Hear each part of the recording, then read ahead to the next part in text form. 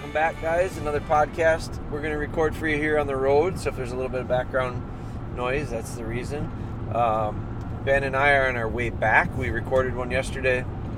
We headed over to the farm, set trail cameras up, got a bunch of Hodag licking sticks out, got some new products from Hodag that are going to be coming out this year. We put some of those in the field. So we're coming off of a couple days of yesterday. It was super hot, 100 plus heat index. Today it was raining the entire time, so we struggled a little bit with the weather. But we had Bella with us, we had Cedar with us.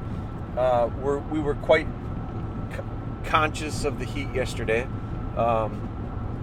It's something that that'll creep up on a dog really quickly. So we did take them with us to a couple spots that we knew we were going to be relatively short distance from where we stay on the farm to the food plots and in the fields that we were working in. Went to places that had water, so as soon as we got there, we were able to cool them back down, give them drinks. So it's I bring it up only because this time of year we really run into it, we really see it, and there's a lot of risk with the heat. So if you follow us on Instagram, you saw there was a spot we took the dog swimming. But we had a really nice time. Not very formal training, more real life application. Like we needed to have dogs stay on place last night, so that was place training.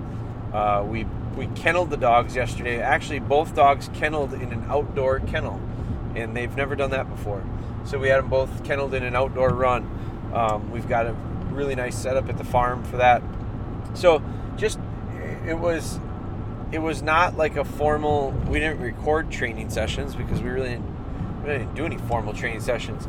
But again, what I'm trying to pound home with people is it comes back off of this question of what are you doing with the dog when you're not training? We're always training. So I'm never not training. It's just what am I doing? I'm doing different things at different times throughout the day, but we're always applying what we are working on or exercising what we've worked on and kind of developed as far as skills go. So as soon as you get it out of your mind, especially for people that have young dogs, as soon as you get it out of your mind, the idea that you need to set aside 5 minutes a day, 10 minutes a day, 15 minutes a day, whatever that is, to train your dog, and then you decide, well, I'm not training anymore so they can do whatever they want. That's when they get into trouble. That's when they create habits that are very undesirable. So it's that mind, it's a shift in mindset as to how we approach raising the dog as opposed to training the dog. So that's kind of a separate thing. What I wanted we recorded a podcast on the way to Buffalo County yesterday, and I got it. Did you follow up with an email to that gal?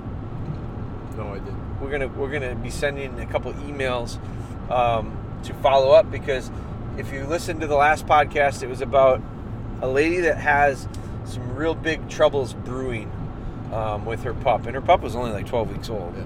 So the pup is really young. Now today I jumped to a pup that's 4 months old. This is an email that I got, and actually I just got it today, less than 5 hours ago, and it said it's a possible podcast topic. And so it comes from a couple that has a 4-month-old female black lab named River. It says, I've been watching, so Ben and I were on the way back. We were listening to podcasts, actually. We were listening to some Dave Ramsey. We were listening to Project Upland. And I said, you know what? Instead of us listening to podcasts, maybe we should record one. Ben said, yep, let's do it. So we're getting this in. So I had just read this email title or the subject, and it says possible podcast. So here we go. Currently training a 4-month-old black lab female named River. I've been watching your YouTube, Instagram, and the Puppy Foundation DVDs to assist her with her training. Thank you to you and your team for putting together the content. Overall, things are going well, but we have had roadblocks here and there and are trying our best to work through them. One item that I know you preach about is that this is not a sprint, that it's a marathon, and our dogs will eventually get there to the end goal. I don't think that you can stress that enough during training and the content that you put out. I recently spoke with my breeder to give them an update on River. She's housebroken, crate trained. We're working on place training. She will sit at mealtime before we send her, and currently focusing on heel work as she's teething. When I talked to the breeder, the puppy they kept is making water retrieves. Another one is sitting to the whistle, well, etc. They commented that you need to start retrieving more, building that drive, etc. I did a handful of retrieves in the hallway prior to her teething, and she would bring it back. We moved outside, and she would do fine, and then the next one she would run off or run around me. I tried this twice with the same results and stopped retrieving until she's done teething, and I'm comfortable with that. That being said, I think the more you talk about every dog being different and taking time to focus on their end results, the better it reinforces it to me and to others that are trying to do the right thing. Thanks for taking the time and for the great content. Now, so not really a question, but I think it brings up some interesting points that this will be for people that sent me this question. I think it said Jeff. It was Jeff and Tiffany. So here's the things that come to my mind a little bit. And everybody's got their own way of doing it. So I'm not saying that anyone else's way is wrong. I'm just simply saying what works good for me. And if it works good for me, maybe it'll work good for you, maybe it won't. So I have seen it happen consistently enough over the years with lots of different dogs of lots of different styles and lots of different breeds. And usually the dogs are pretty much the most consistent part of the equation. It's the handlers that vary. And so I don't know how exactly to read into that one. Part of how I'm reading it is, the breeder has these dogs doing, I'm reading it as the breeder has these dogs doing maybe more. I don't know if that's how you intended it or not. I would agree to a point. They're doing more things in one way. They're doing not as much in the other way, maybe. So is it more or is it different? Probably more different than more, like volume. So I think I would say, the idea of doing more retrieves. So I don't do a lot of retrieves with young dogs. I see no reason to. This is just my logic behind it is the dog is a retriever. If it's a retriever, it was hopefully bred to retrieve. If I'm a breeder, and in some sense, I guess I am a breeder in some senses that I have bred limited numbers of litters, more specifically for myself than anything else. And that's how we kind of continue to do this. So we've got a litter bred, hopefully right now. And we'll find out here in the next couple of weeks. We bred Ellie. So the last thing I'm concerned about with Ellie, and this is because I'm a breeder and I'm breeding for myself. So myself has myself as a very important thing in the back of my mind where I go, I want to breed a dog that makes my life easier when it comes to training. Now, when it comes to training a retriever, like I said, most retrievers retrieve. They should. If they don't, they're not something is missing. Somewhere along the line, we've made some mistakes with the breeding. If the retrievers don't retrieve anymore, if pointers don't point, there's an issue with the breeding. So, and in my opinion, that means you stop that genetic trait from going on. So I look at the retrieving part and I go, if you have to build the retrieve into your dog, my dogs have more desire to retrieve than anything naturally, very naturally, intentionally. And it's because the people I've bought them from value those same traits. And so if you have a dog that you bought from a retriever kennel that says you have to build the retrieve in the dog, I'm going, how come? Now that's one of my thoughts on it. The other thought is I think there's a style of training that says let's focus on what they do well because it makes us feel good, and that's not to me that beneficial in the long run. So what Jeff and Tiffany have said is they've made a few retrieves in, I think, a real controlled area. I don't know if he said in the hallway or what. I like the hallway. Everybody knows I like the hallway because it minimizes opportunities for the dog to fail. dog can go straight out and straight back. So if the dog does that a couple times a week for me, 3 retrieves a week, a session of 2 or 3 retrieves once a week, twice a week at the most. As long as the dog does that, I go, he's got it. There's really no reason for me to continue. And I have seen this. My dad is guilty of it. If you're following along with our any of our series, we've got the series on Cedar. And so my dad really enjoyed, my dad enjoys making retrieves with the dogs. And Cedar wouldn't retrieve for my dad. So he was really having a hard time with that. He couldn't get the dog to make a retrieve. She'd run out, pick it up, and run away with it. She never wanted to bring it back. So that was on land. Well, the other weekend, last weekend, I was up there and I brought Cedar down to the water and I made some water retrieves because I figured she has retriever in her. I know she does. She comes from field trial lines, American field trial golden retriever lines. She's got more energy than I want at times. She's likely got very strong retrieve in her, which she does. So we made some water retrieves with her. And my dad watched, and I let her retrieve about 6 or 7 probably. But she had to watch probably 15, 20 other retrieves made by the other dogs. And so I know my dad really enjoyed it. He sat on the porch and he watched it. And then the next day, my dad came down to the water with his dog and he went right into the water with her, because that's what I did. I went right into the water with her.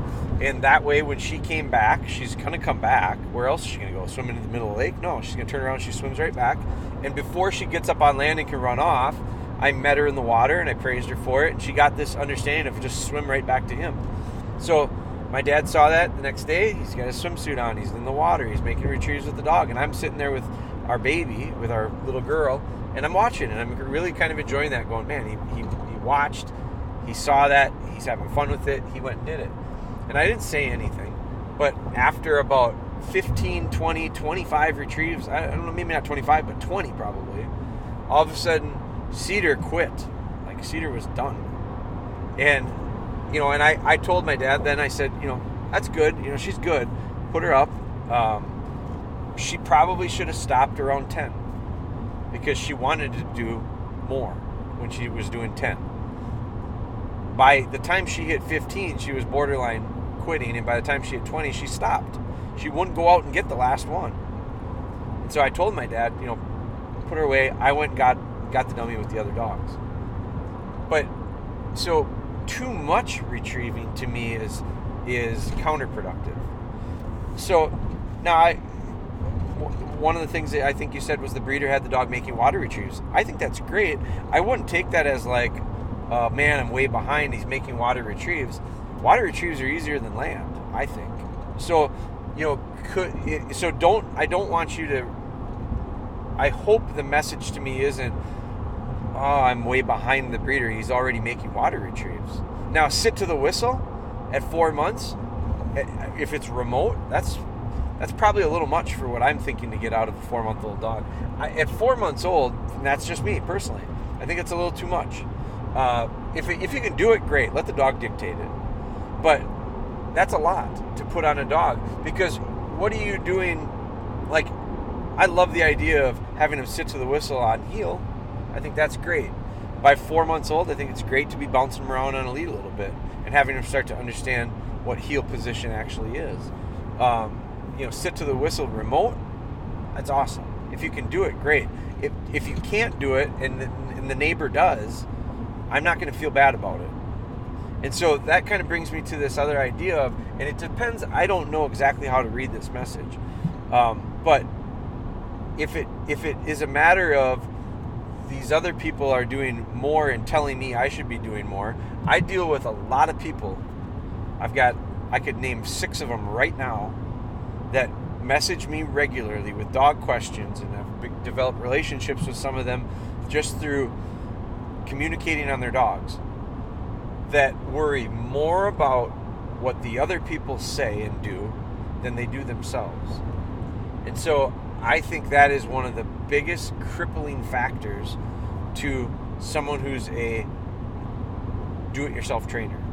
That's making comparisons and listening to the guy at the gun club tell you what you should be doing, what they are doing, making comparisons to what their dog is doing at the same age as yours or possibly younger. So I look at it now. He was talking about litter mates, and I'll bring up a point about litter mates. I've trained litter mates lots of times over the years. I don't like doing it. It's a little bit, it's tough. For me, it's tough to do. So I'm not a big fan of training litter mates. I like to space them out a little bit age-wise. But dogs are the exact same genetics. Cody was Tito's sister, and there was another one out of that. I didn't train it, but it was Megan's dog, Lark. So I know 3 dogs out of a litter recently in the last few years that I trained, and I specifically, or 2 that I trained and 1 that a friend of mine trained, and all 3 of them are dramatically different. And all 3 of them had some strengths, and all 3 of them had some weaknesses. The 2 that I trained had very, very different personalities.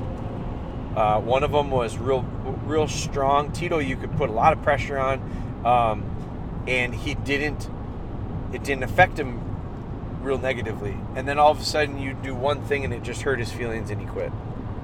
So he was a little more, he took more pressure to a point, and then once it was too much, it was real hard to overcome him mentally. He mentally would kind of shut down on him. Not so much physically, but mentally. Cody, on the other hand, he couldn't look at Cody the wrong way. She was really, really soft. Now, which one's better? I don't know which one's better. I don't know if there's a better or a worse. I think they're just different. So, it depends on the trainer. I personally prefer the softer dog. There are a lot of people out there that would say that dog's way too soft. It's no good. That dog's no good because it's too soft. I like them that way. Some people like these dogs that are like Cedar, really high energy, go, go, go, go, go, go, go.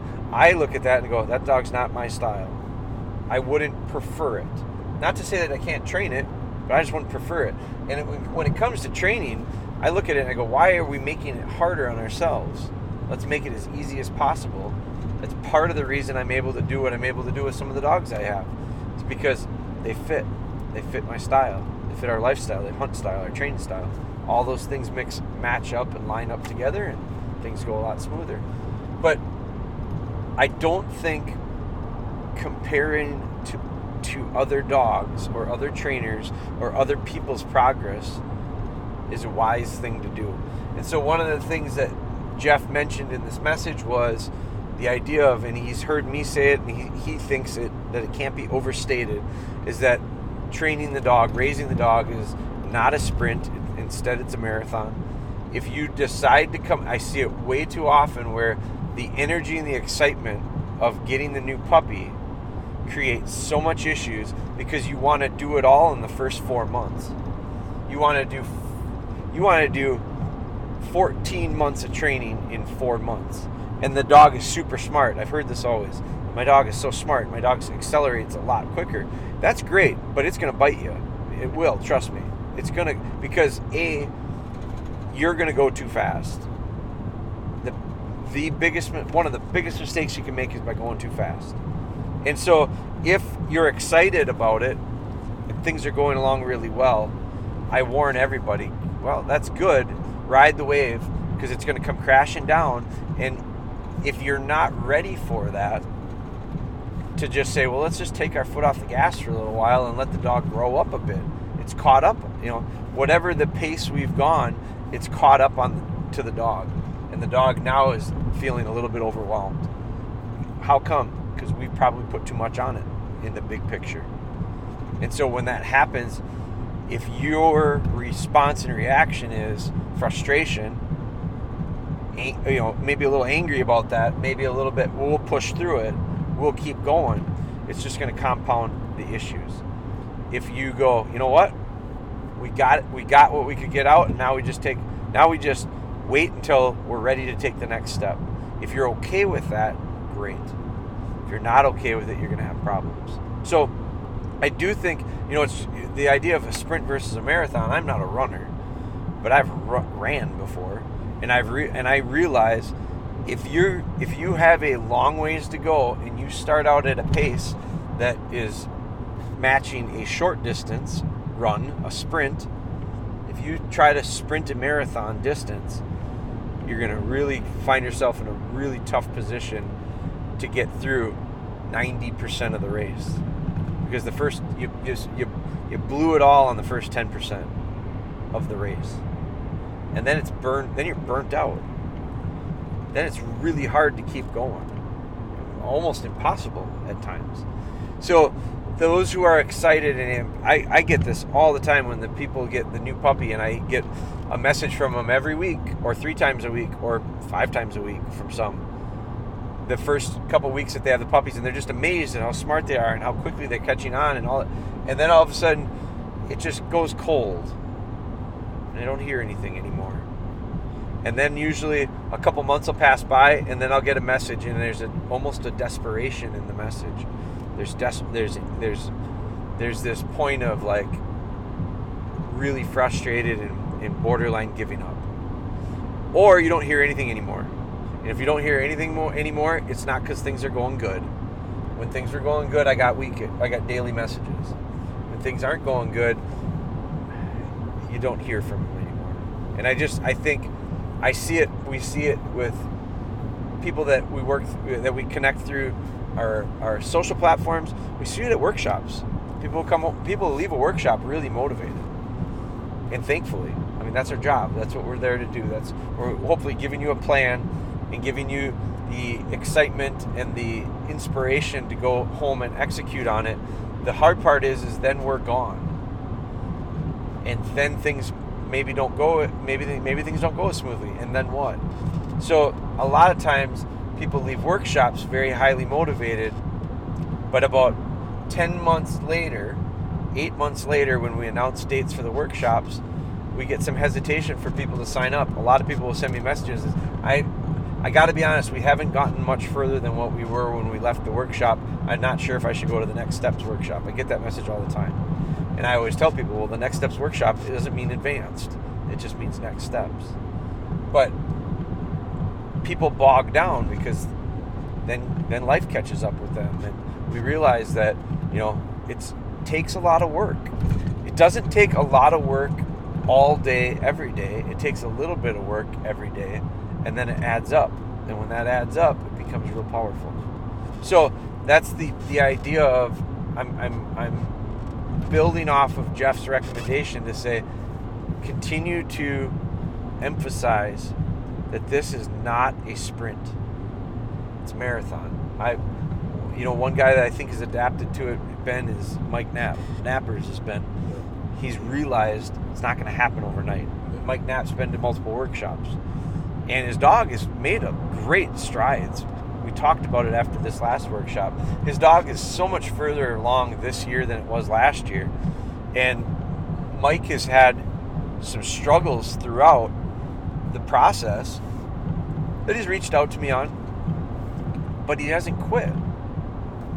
Even though he's had struggles, he's kept pecking away at it. And little by little by little, things have gotten real. He's got some things that are really good. So if you expect it all to happen in the first 6 months, you'll be sadly disappointed, and you'll struggle with the dog for the next 15 years.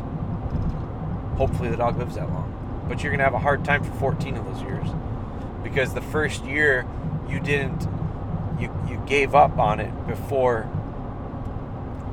you should have. You should have just taken it slower and paced yourself. And by the end of year 2 or 3, you're where you want to be in the end. And then you got 10 plus years of really enjoying that dog. But if you expect it all to happen, you can't fit 2 years of training into 6 months. Sorry, you can't. Although if you send your dog off, you'll read the list of things that your dog is going to do. I can't tell you how many people. I've gotten more messages in the last couple months from people that have sent their dogs to trainers and are having major issues. Like, they sent them away for training, and they're having a lot of problems. And it always comes back to, and I'm not knocking training facilities, because I get it, it's a business, and they have to compete with lots of other training businesses that people are gonna pick which one based on what they can get done in a certain amount of time, because that's how you pay them. And the reality is, I don't know how they can do it. I couldn't. I won't. But what I think people that listen to this podcast, people that watch our stuff, I don't know that they're necessarily, the majority of them are probably not those sending their dogs off. They're looking to train their own. And so I pose it to you and say, what's your rush? You're not paying yourself. It's not costing you any more money. It's costing you the opportunity to have a dog that you're truly going to enjoy, in my opinion. So slow down and actually enjoy it. Like, that's the other part of it. You know, I make the analogy to golfing. I think some people are wired in a way that they would play golf and enjoy it if it was how fast can you get done. That would help your score. If you got it done quicker with it, you get more, you can take strokes off. I look at it the complete opposite. Now, when I was younger, I used to play that way, because I would schedule it really tight and go, I got this to do this afternoon, let's squeeze a game of golfing. I don't ever squeeze a game of golfing. If I'm going golfing, I don't want anything on the back end of it, because I go, I'd like to play as long as I can. I don't mind. I used to play so fast, people always let me play through. I wore it like a badge of honor. I thought it was so great. Oh, I'm so fast. I'm such a fast. I didn't get any extra points for that. I got done quicker, and I had to go back to doing whatever it was I was doing before that. If that's I golf to relax and enjoy it. So now I look at it and I go, man, if someone's coming up behind me, I'm just going to let them go through. They have places they need to be that I don't. I'm here to golf. If I'm training a dog and raising a dog, I get more enjoyment out of the idea of the first couple of years developing it into being a pretty good dog, as opposed to just hurrying up and taking it out in the field and struggling. I see that so often. So that's how many minutes is that? 29. Went a little bit long, but that's going to be a podcast. We're going to we've got another one done here in the truck, but it was inspired by an email that came. I thought, you know what, let's knock it out. Let's give them another podcast here on the way home. We're coming back. Today's Thursday, so we're going to be, Ben and I will be filming some more. We've got a cedar video to play. Yeah. With Cedar making some retrieves on dry land. Oh my gosh, big. I mean, here's the thing. Little things to celebrate. Cedar made retrieves on dry land. I don't know, 3 of them. Nice ones too. And that came after, and I explained it in the Cedar series. So watch the Cedar series on Instagram. But I explained the idea of, a week ago she wouldn't make a retrieve, and I had to trick her into doing it. And after I tricked her into doing it, I used a little bit of some influence from Taylor, and it was rather unorthodox, but we got her to make some retrieves, and it was awesome, and I just was so happy. It was a real celebration for me. And then we took her up north, and we piggybacked on it. We built off of it. We did some swimming, made some retrieves and swimming, and she started to form the idea of, wow, I'm starting to get it. The light bulb's turning on. The inherent parts of her, the retriever, was coming out. And then we came back, and we tried showing it, and I actually wanted her to make more mistakes when we were filming it, because the first time I didn't have a camera. So I wanted her to make more mistakes. By God, she did really good. So I enjoy these little tiny steps. I enjoy them a lot. And when you add up all these little steps of enjoyment, the big picture is really an enjoyment. If you don't celebrate and enjoy those little steps, and you overlook them, and you don't even pay attention to them, and your vision is just bigger, faster, you are going to be disappointed. You're not going to have fun, and you run a really high risk of burning yourself out and giving up.